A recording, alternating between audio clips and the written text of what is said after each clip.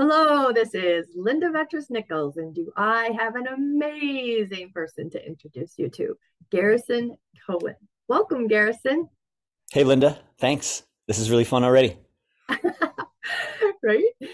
And we had a little fun before the recording going on too, didn't we? A little choking fun over there. Indian food. That was pleasant. Thanks for All telling right. everybody about that. Oops. Don't choke and tell.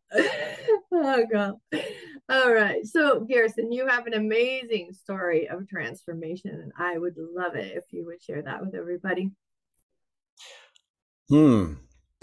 Where do I begin? Yeah. Well, like many kids, I was born, and Good job. thank you. So, for me, from very early on, I was aware that Mm, people were not aware, and wow. it was really hard as a child For sure. with no understanding of what was happening, and yet a sense that this can't possibly be as good as it gets, because if it was, it wouldn't feel this way. That's all I Wow. knew. Right? All I knew is that this doesn't feel right.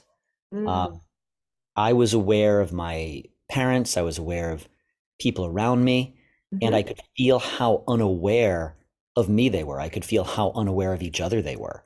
It was very confusing Yeah. because I just made it mean that there was something wrong with me, Mm, that I was wow. feeling all of these feelings. And what I would also notice is that I was feeling their feelings that they weren't feeling, because they weren't aware of their own feelings, and yet I was. So I would feel everything that they were feeling, and then wonder, like, why do I feel so terrible? Why do I feel so conflicted? Why do I feel so scared or lost or sad? And Wow. so it was very confusing. And Yeah.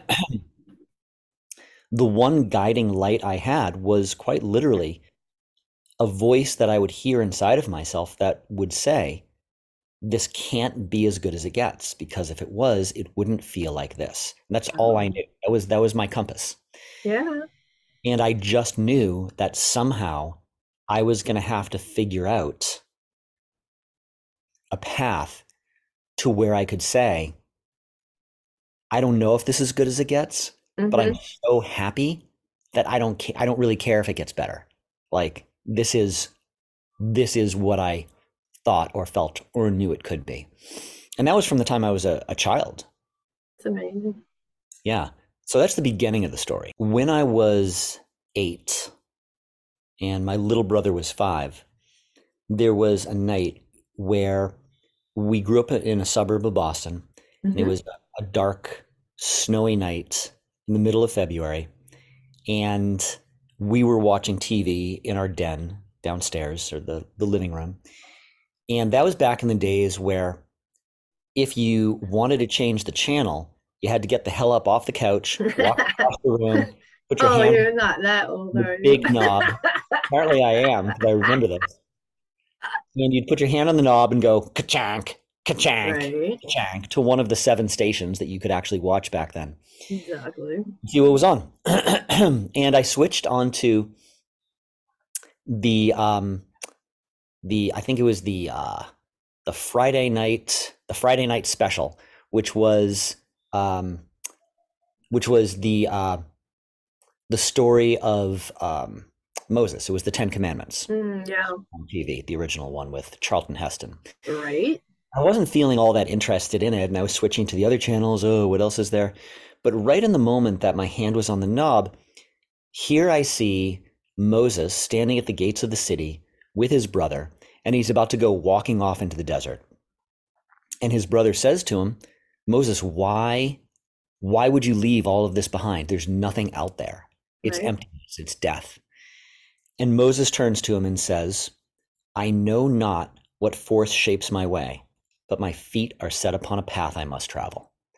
And I'm standing there at 8 years Power. old, my hand on the knob, jaw dropped. Right?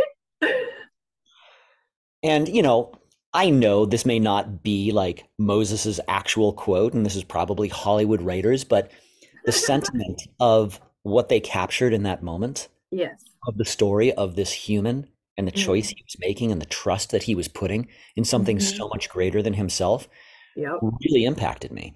Me too.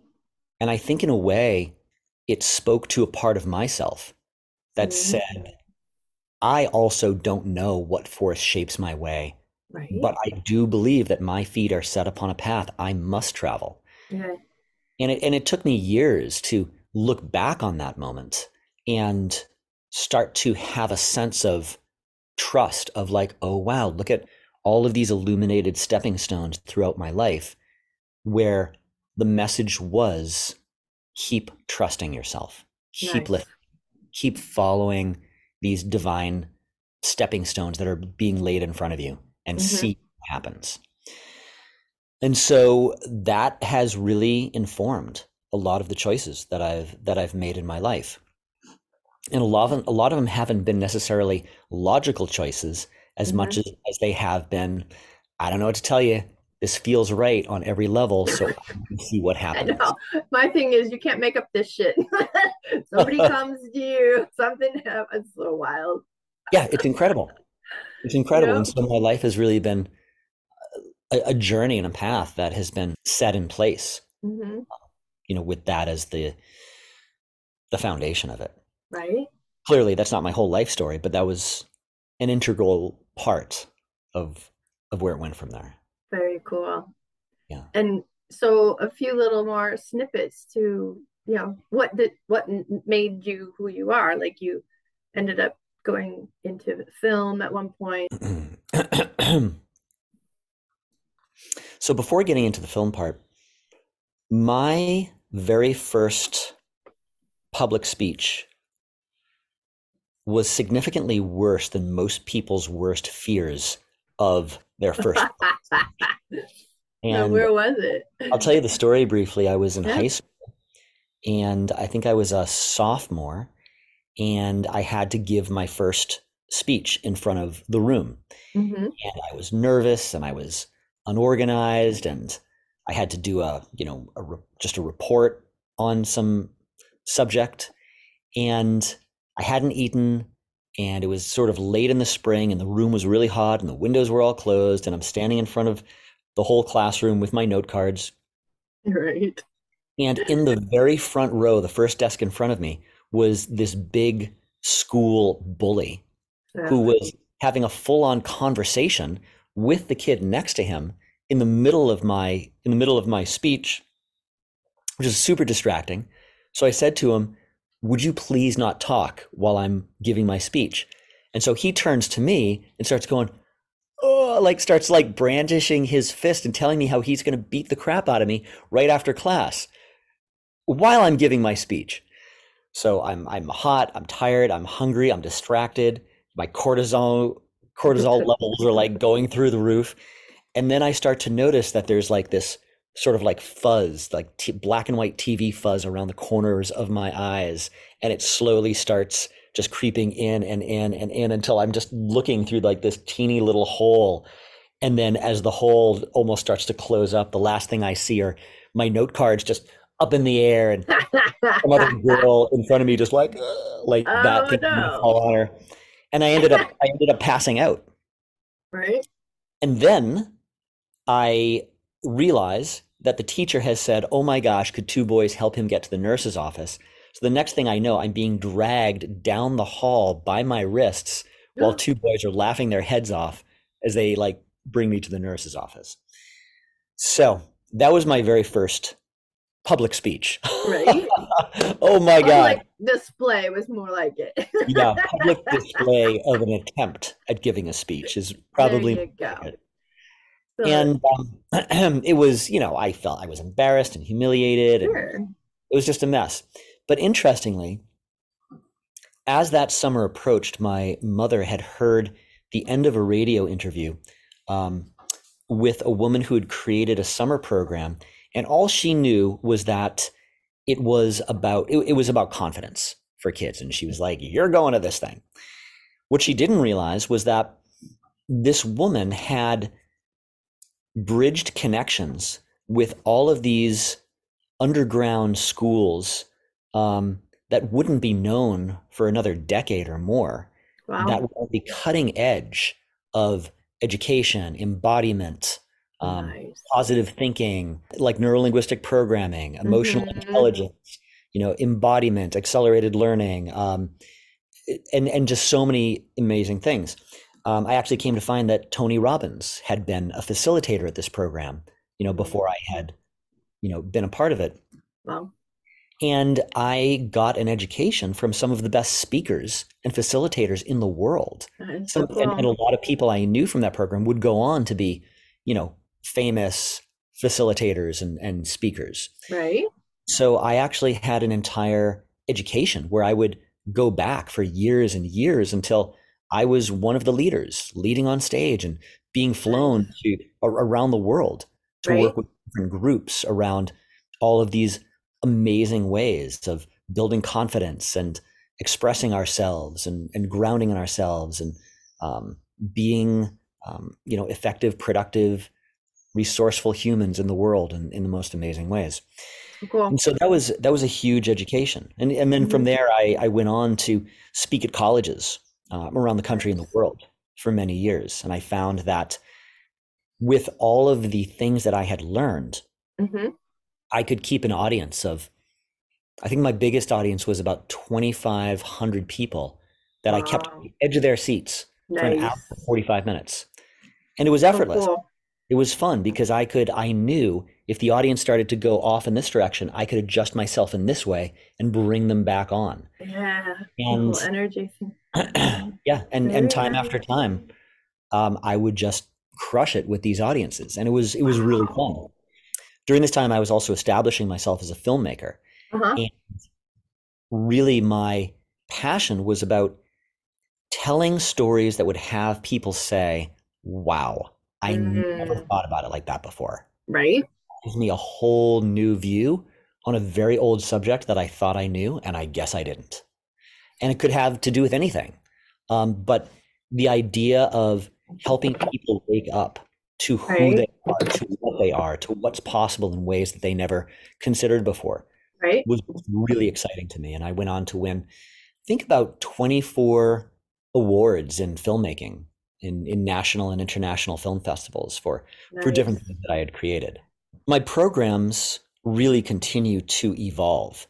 Um, and I noticed that as I create a new one, it sort of goes into the background and a whole new one comes up to the surface. Right? Right now, one of the things that's really exciting me is a program that I call the Satori Star. And Satori is the Japanese word for sudden clarity, insight, illumination. Nice. The direct translation literally means a swift kick to the third eye. So it's kind of like, poof, oh my gosh, I just realized.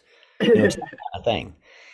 And so what I do is I work with entrepreneurs on the Satori moments that have become Nice. the foundation of their work in the world. Because a lot of times it's said, it takes 10,000 hours to attain mastery. But what they don't say is that those 10,000 hours are basically made up by all of the Satori moments that happen Exactly. during that time to Yeah. get you mastery. Mm-hmm. So what I do is I interview I interview my clients with a professional videographer and draw out their passion, their brilliance, their boldness, their vulnerability, their heart, their um, just their wild edge cutting process or ideas or experiences, and Nice. I capture that on video, and I really follow it over the arc of the hero's journey. So we really get the very human, beautiful, passionate journey that they've been on through the course of their life. And then after that, I create a list of all of these beautiful, what's called B-roll, slow motion shots for Mm-hmm. the photographer to get of my client. And we shoot that, and we shoot it, them moving through their life, out at their favorite place in nature, interacting with their favorite people, just feeling them in motion.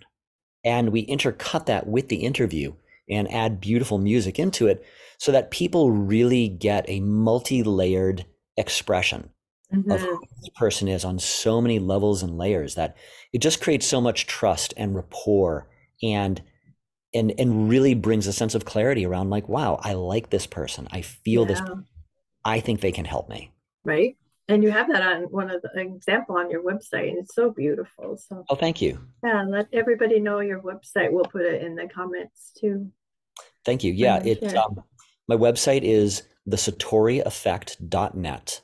And when you go there, if you go under offerings and the Satori star is right there. Yeah, brilliant. I love it. So our true form is oneness. You came in connected to your oneness and you kept it going, and now you're connecting the rest of us in our own oneness and oneness with each other. I love it. Thank you so much, Garrison. This has been Yeah. great. Yeah, thank you, Linda.